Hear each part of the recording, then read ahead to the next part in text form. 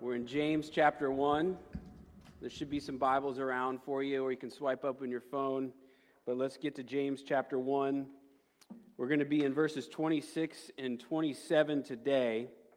Now, we are in our series called The Awakening.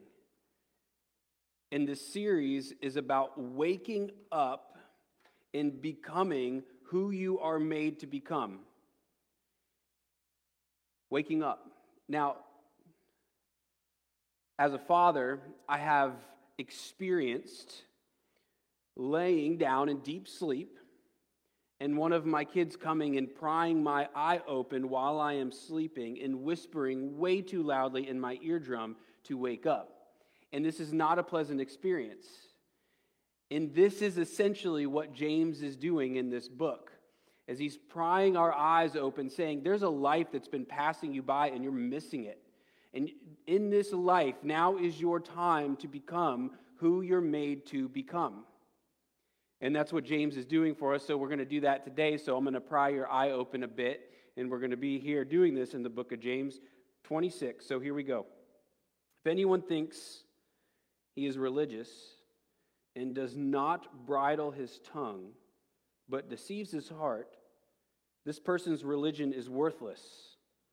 Religion that is pure and undefiled before God the Father is this: to visit orphans and widows in their affliction and to keep oneself unstained from the world. Now, the first point, empty religion. And what James does here is he speaks of both a good and true and right and pure religion and a false religion, an empty religion. And when he speaks of a true religion, here's what a true religion is. It's an outward expression of an inward spiritual awakening. There's inner health that's come alive from this relationship with God, and then it pours out into the world through your actions. But an empty religion is a religion of which has outward expressions, but there's inward deadness. There's nothing there. It's empty. It's not alive. Dead. A dead religion. And recently, and by the way, this has caused some major problems in the cause for Christ in the world today. Empty religion. People who are claiming something that are not what they're claiming. Now, that's what we're going to break down today. So recently, there was a pastor from a well-known, probably one of the biggest churches in the world, who was recently removed from his position for having multiple affairs. And there's stories like this from pastors who are abusing power, or they're doing whatever it is that they're doing, but they're getting removed. And what's happening is there's an outward expression of something that looks right on the outside, but inside, they're dead. So, and the problem is that the church feeds into this. So churches tend to be, and people tend to be attracted to big personalities, talented people, people who could draw a big crowd, and they keep feeding this monster that was once called the church. The church, the people, us, we ought to follow people of great character, not who can draw a crowd, who don't care about drawing a crowd, who don't care about seeking out these positions of power, but simply want to do what God would want them to do. So I've heard it said that people who are really wise would never run for president. And the idea of it is, well, essentially what people are getting at by saying this is that the people who are the greatest of presidents, the people who are the greatest of leaders, are not the ones who are seeking out the position, but the ones who have great character, and people keep annoying them, telling them, you should do this, and you should do this, and finally they give in. And by the way, the Bible spends a lot of time warning us about leaders who outwardly look right, but inside they're empty. But what about people who are normal churchgoers that aren't pastors?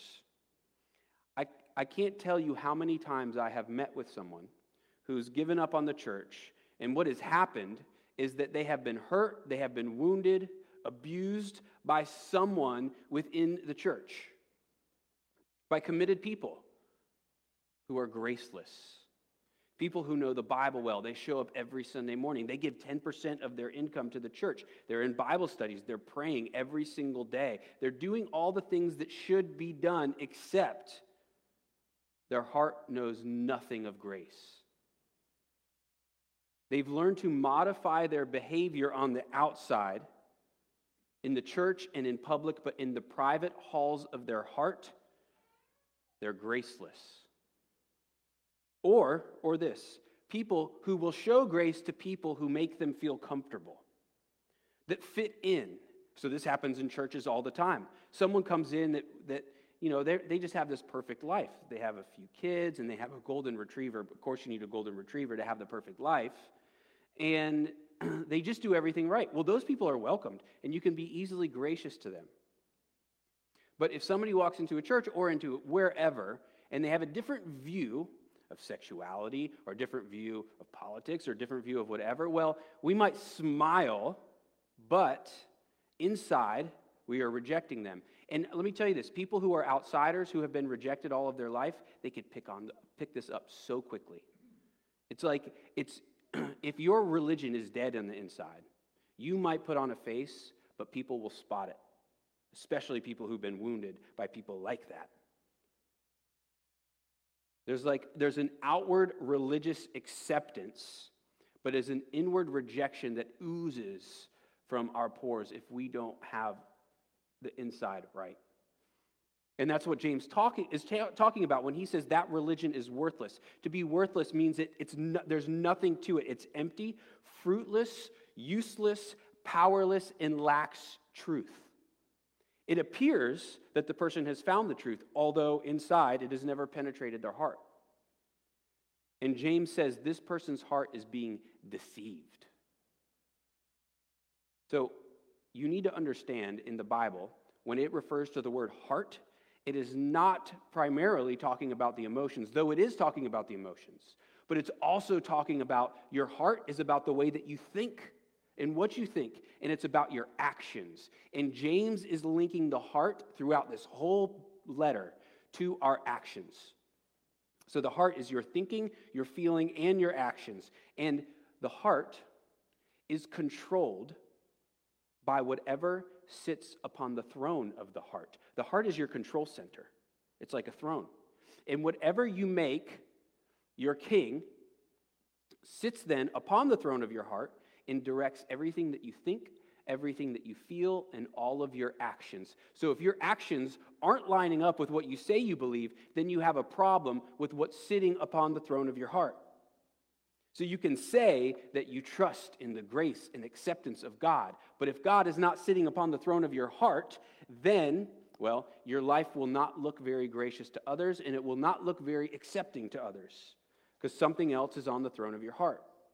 And if we could look down upon the earth from God's view and see what he sees, he would see our hearts, and he would see his people, and he would see how we're just placing all of these false kings on the throne of our heart and letting them direct all that we do in our life. And even each city throughout the world has a heart, and that heart has a king on the throne of that heart. So take Miami. Miami, image is king. And we would say, I would never lower myself to that kind of thinking. And in New York, it's success. And we would say, I would never work that hard and neglect my family. Here we would say that. And in LA, it's fame. And we would say, I would never be so shallow and selfish. But here, God looks down upon our area, and he sees a king too that is not him. He sees a king that is sneakier, maybe more dangerous than all those other kings, the king of comfort. That's what we have done. You could put anything on the throne of your heart, but what happens is if comfort is on the throne of your heart, well, somebody comes around you that maybe is going to make your life a little bit more uncomfortable. Maybe they're your neighbor. Maybe they've walked into the church and they don't fit in with everything that you think should be in the church, and so, or everyone in the church, and so you outwardly might accept them, but inwardly you are rejecting them. You want them kind of to go away. But if they fit the mold, come on in. We're so glad that you're here. And you really authentically mean that because they make you comfortable, and comfort is ruling your life. We all have something. It could be a lover, a career, our kids, approval, control, power. And you know what it is? It's your religion. And it's an empty religion. Because what sits upon the throne of your heart is powerless. And it surely is not powerful enough to get you through the difficulties that you're about to face in this life. James talks about this earlier in the book. He says, count it all joy. Listen to this. Count it all joy when you meet trials of various kinds. We're counting it joy. Why? He says, because the trial will transform you.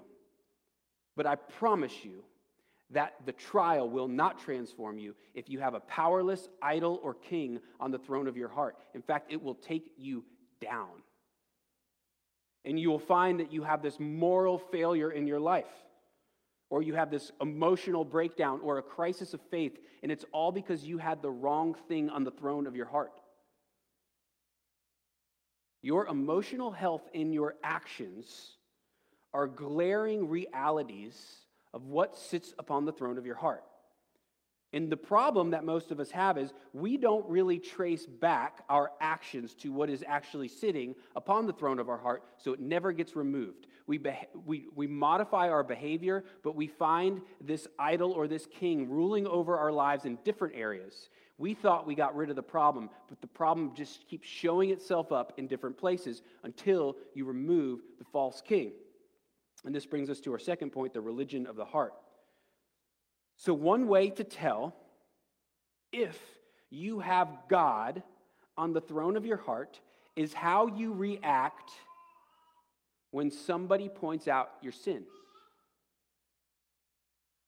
You know, take something that you love doing, and someone tells you something that you're not so great about that thing that you love doing. That cuts you. It hurts. But something that hurts even worse is when someone points out your sin. And when they point it out, if you can't do what is the Bible calls repentance, then you have a problem upon what's on the throne of your heart. Because what is repentance? Well, it means you're hearing someone tell you something about a sin in your life, and you take it in, and you let it penetrate your heart, and you process it. And then you take that and you trace all the way back to what sits upon the throne of your heart. You recognize that there's something wrong, something that's sitting there that should not be there, and you remove that false king and you put God on that throne of your heart.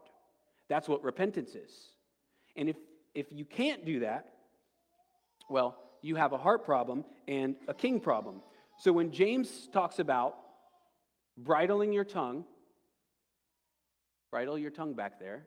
When James talks about bridling your tongue, he's connecting it back to what he said earlier about when our friends speak the truth of God's word to us, and we hear it, and we're not quick to speak, but we are quick to listen and slow to speak. And what he's saying is our friends, we need friends like that. And if you aren't bridling your tongue, it is because, well, you're blocking the words. Your tongue is fighting back. It's not hearing what your friends have to say to you. And we aren't good at doing this. We're not good at tracing our actions back, and we're not good at hearing. Now, why aren't we good at hearing? Because we're not good at repentance. Why aren't we good at repentance, though? Because when words come and attack your sin, it's also attacking the idol, the false king that sits upon the throne of your heart, and that king starts fighting back like a cornered bear. And so your tongue is not bridled, but you begin to attack the people who you feel like are attacking you, but actually they're being loving to you. Well, hopefully they are. And sure, people could say things in a way that you would rather them not say. And maybe it's because they have a false king on the throne of their heart, but it does not matter. You have a responsibility, if you are a Christian, to identify to listen to your friends, identify the idol on the throne of your heart, and have it removed. And if you're blessed enough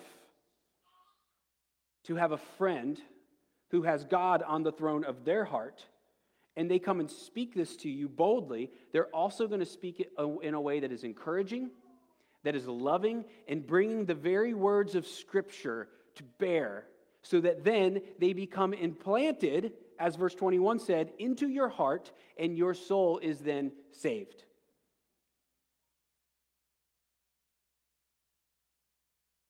And when they speak these words, God takes his rightful place on the throne of your heart. The God of what? The God of love, of justice, of mercy, of grace. And then what begins to happen is because now God is sitting on the throne of your heart, you begin to act the way he would act with his love and his mercy and his acceptance and also his justice. And what happens is then your heart turns into a wellspring where God sits there upon the throne of your heart, and all of his love and his justice and his mercy are building up, and they're continuing to build up until they have nowhere to go but to pour out into your life and into the way that you live.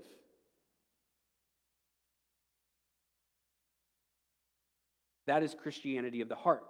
And James then gives a title to the God who sits upon the throne of your heart, and he gives him the title of Father. Our third point, the Father's throne.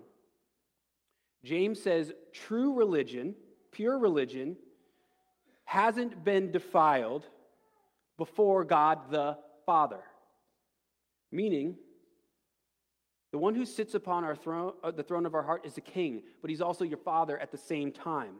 And if he is on the throne, and then that means our actions aren't defiled because we have our God who is the Father directing everything we do in this life.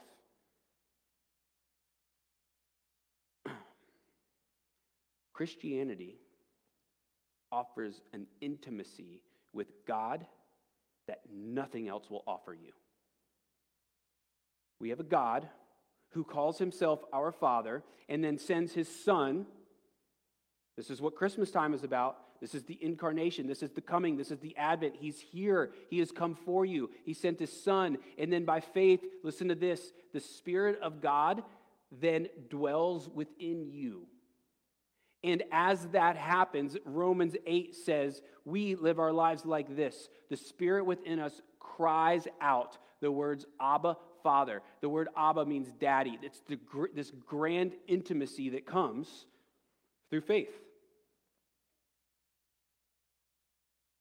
And all of you know all too well what it feels like to be outwardly accepted, but inwardly that person is rejecting you. You've all experienced it. And I want to tell you this, every single person in your life has done this to you at some point. Hold on. I'm getting over the coronavirus. I'm just kidding. Everyone, I have so distracted you by saying that. Come back to me. Everyone in your life has done this to you at some point. They aren't perfect in their love for you. And you have to deal with that reality. Because if you don't deal with that reality, you're going to begin to put people on the throne of your heart. And God belongs there. And every single person in your life, if you put them on the throne of your heart, you will find them letting you down because they cannot love you the way that God loves you. Your earthly spouse, your kids, your friends will not love you perfectly. Your parents will not love you perfectly. Your earthly father will not love you perfectly. Your adoption by God the Father is the greatest news for all of you who have experienced rejection, and you all have. There's three kinds of earthly fathers. The good ones. Well, first, the bad ones who wound you. Then the good ones. But then what happens is they're good, and you put them on the throne of your heart.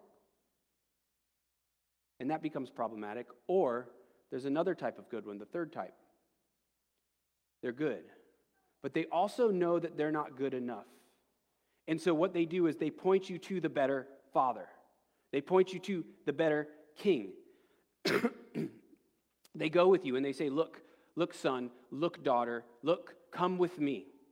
And they take you before God and they say to you, at some point, you have to let God adopt you. Come back to me, guys. At some point, you have to let God adopt you. Now look, that sounds painful. And it's painful because here's why. You have a father who loves you. And they have probably put you, your earthly father, probably put you on the throne of their heart. And you have probably put your father on the throne of your heart. This is the necessary and painful event that every Christian must go through. The ripping off of the father idol to let God the Father take his rightful place there. And once you have done this, James says, okay, now let's look at what your religion will look like now that you have the Heavenly Father on the throne of your heart. This is the fourth point. It's like Father, like Son. So when James says, religion that is pure and undefiled is this, there's a colon there. I don't know if you saw that. And that colon means that everything he's about to say is what it looks like when the Father is on the throne of your heart. In fact, it seems to me right now that the rest of James is him saying, here's what it looks like when the Father is on the throne of your heart. So the question that you have to right now be asking yourself is this. If God stood where you stood, sat where you sat, even right now in this moment, what would you be thinking? How would you be feeling? And how would you be acting? So, here's what James tells us. He starts off and he says, look, God is a father. So, it would make sense that the first thing he would say you ought to do is to care for orphans. Now, if at the heart of being God is to be described as a father, it would make perfect sense that the first thing that James would tell you to do is to care for orphans. It would mean that you start looking around this world and you see orphans and it breaks your heart and you say something has to be done here and now because you're becoming like your father. You are your father's son. You are your father's daughter. Now, this doesn't mean that every single one of us should foster orphans or should adopt, but it does mean that every single one of us as a church ought to play a part in helping with people who are willing to foster and adopt. And I want to tell you this, the church should rally around these people, and they should support them socially and emotionally and financial if that is needed. Fostering and adopting is an incredibly difficult thing because what's happening is you are adopting a child who has been wounded, probably in the foster care system. They've been abused and they've been neglected and they've been rejected. And they bring those wounds with them everywhere they go, which means that parents who are willing to foster and adopt are on a very slow and patient transformational process with those that they have adopted or fostered. And it's a process that requires tons of love and patience and trust in God as those parents. So Corey and Juliet. So Corey is our audiovisual mastermind, and they've just entered into the foster process to hope to adopt one day. And recently, far quicker than they were ready, 2 siblings were placed with them. And one of those siblings came with COVID. That's why they're not here today. Now, we as a church have a responsibility. If we're going to honor what James is telling us, and if the Father is on the throne of our hearts, it's going to cause us to say, man, we need to come behind them because their situation they need us. And so we say, let's come behind them. And that's what we do. As a church, we do what our Father would do. Now, also with the widows. Now, widows, their father typically has passed away, and their spouse is gone. The point is that they're lonely, and a father looks upon lonely people, and he cares for them well. So we were planning on doing this. I was very excited about it. We were going to be going into an assisted living facility, and we were going to have worship services there once a month, and we were all going to begin to be friends with the people there, and we were going to just be friends with them because it's a lonely place to be. But COVID came, and we won't be able to get in. But we've got to keep our eyes out, like our Father would, recognizing those in need and meeting that need. So that's the first thing James tells us to do, to care for orphans and widows. Then the very next thing he says is, keep yourself unstained from the world. So it's like, at first he's like, okay, look out and do something. But then he's saying, if the Father's on the throne of your heart, you're going to look out and you're going to say, but I should not do that. This stuff that's happening in the world, I should not be doing that. So it's about your moral compass. Now, I want to point something out that very few people see. I've been wanting to tell you this for like 3 months, but none of the Bible verses were calling for it, so I'm not going to put something in the Bible verses that aren't there. So, it's here now. So here's what I want to tell you. I want to look at politics, personality, and a fatherless society.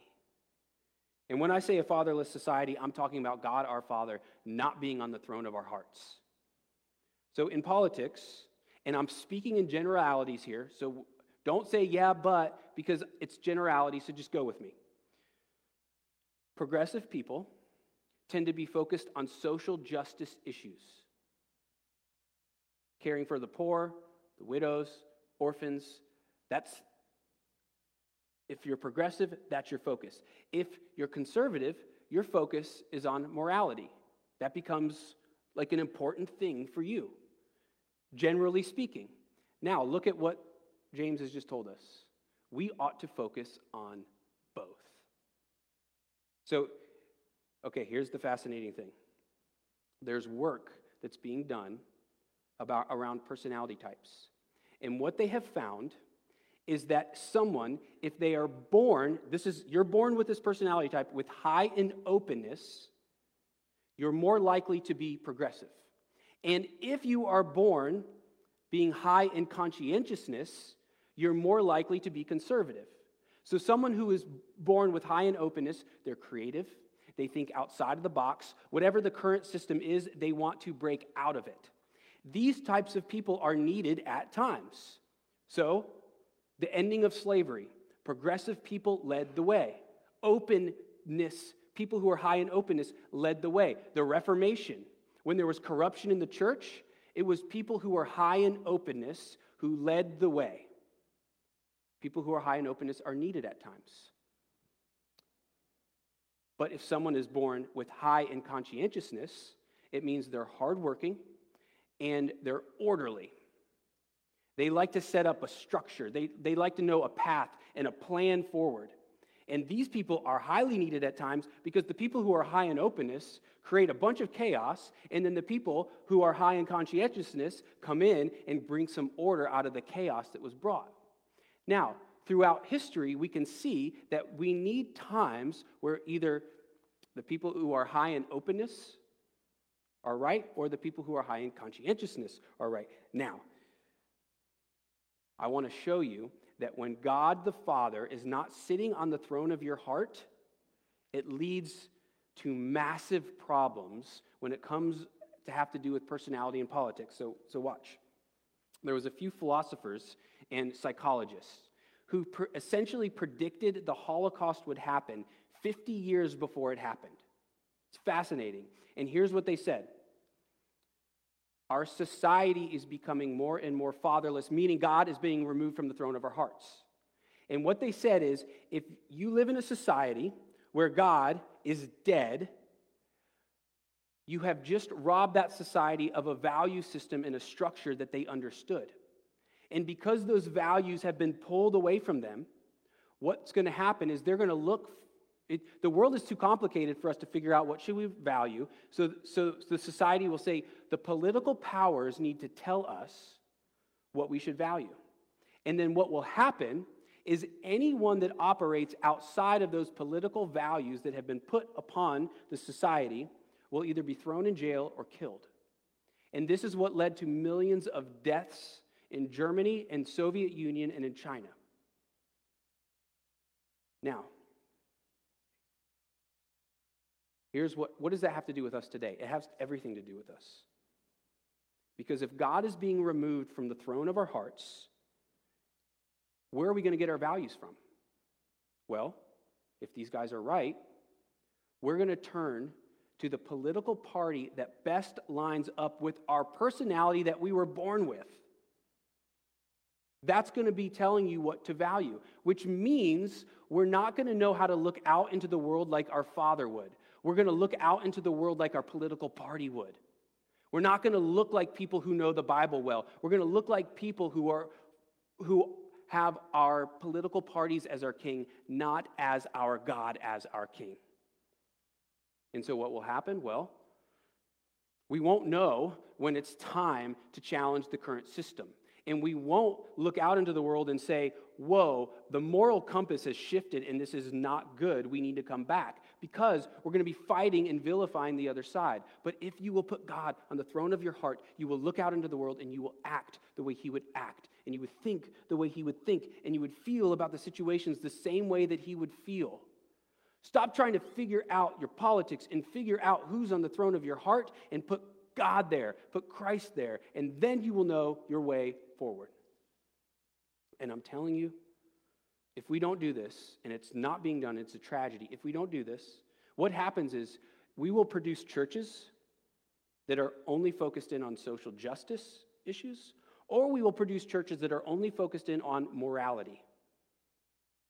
But God is focused in on both.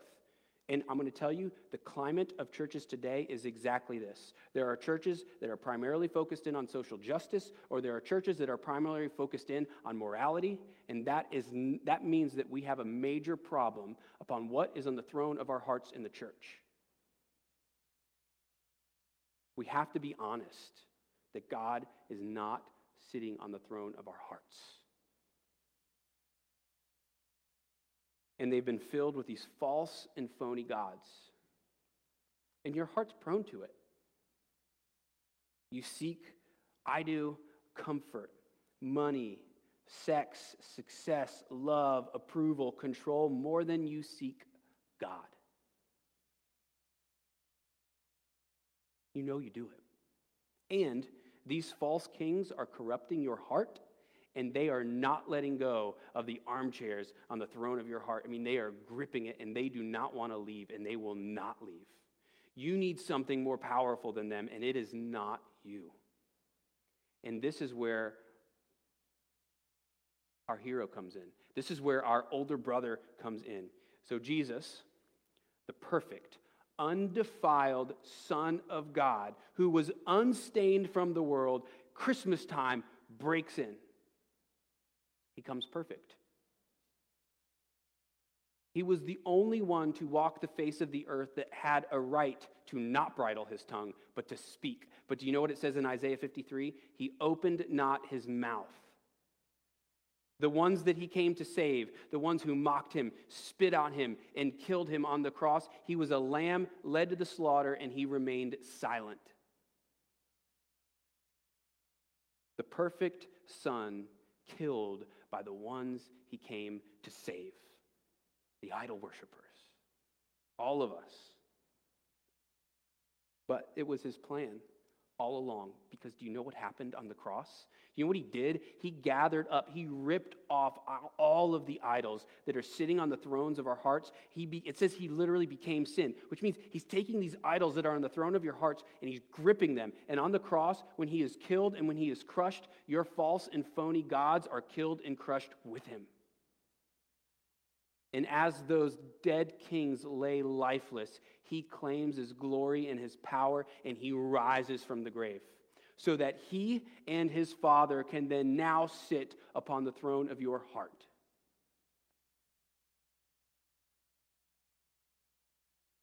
Give him your heart. Let him claim his kingship over it, and he will be a father that teaches you how to think and how to act and how to feel. And you will go out into the world like this spring of life that's welling up in you, because it's him who's in you, and you will begin to act as your Father would act. You'll begin to think as your Father will think, and you will look at people and you will feel love for them just the same way that your Father feels love for you. Jesus became an orphan so that we could become adopted sons and daughters of God, and that is the good news. Let me pray for us. God, we pray that you would create in us a clean heart. Renew the spirit that you have given us within us so that our spirits might cry out to you, Father, teach me. Father, how should I live this life?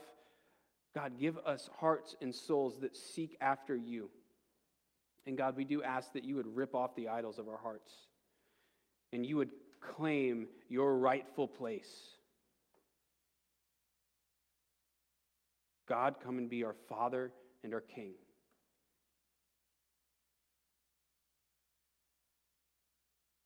God, we need your help. And we want to now then be people who look around at the world and look at the world like you, our Father, would see the world. So help us do that. Help us care for orphans and widows, and help us remain unstained by the world. And we pray all this in Jesus' name. Amen.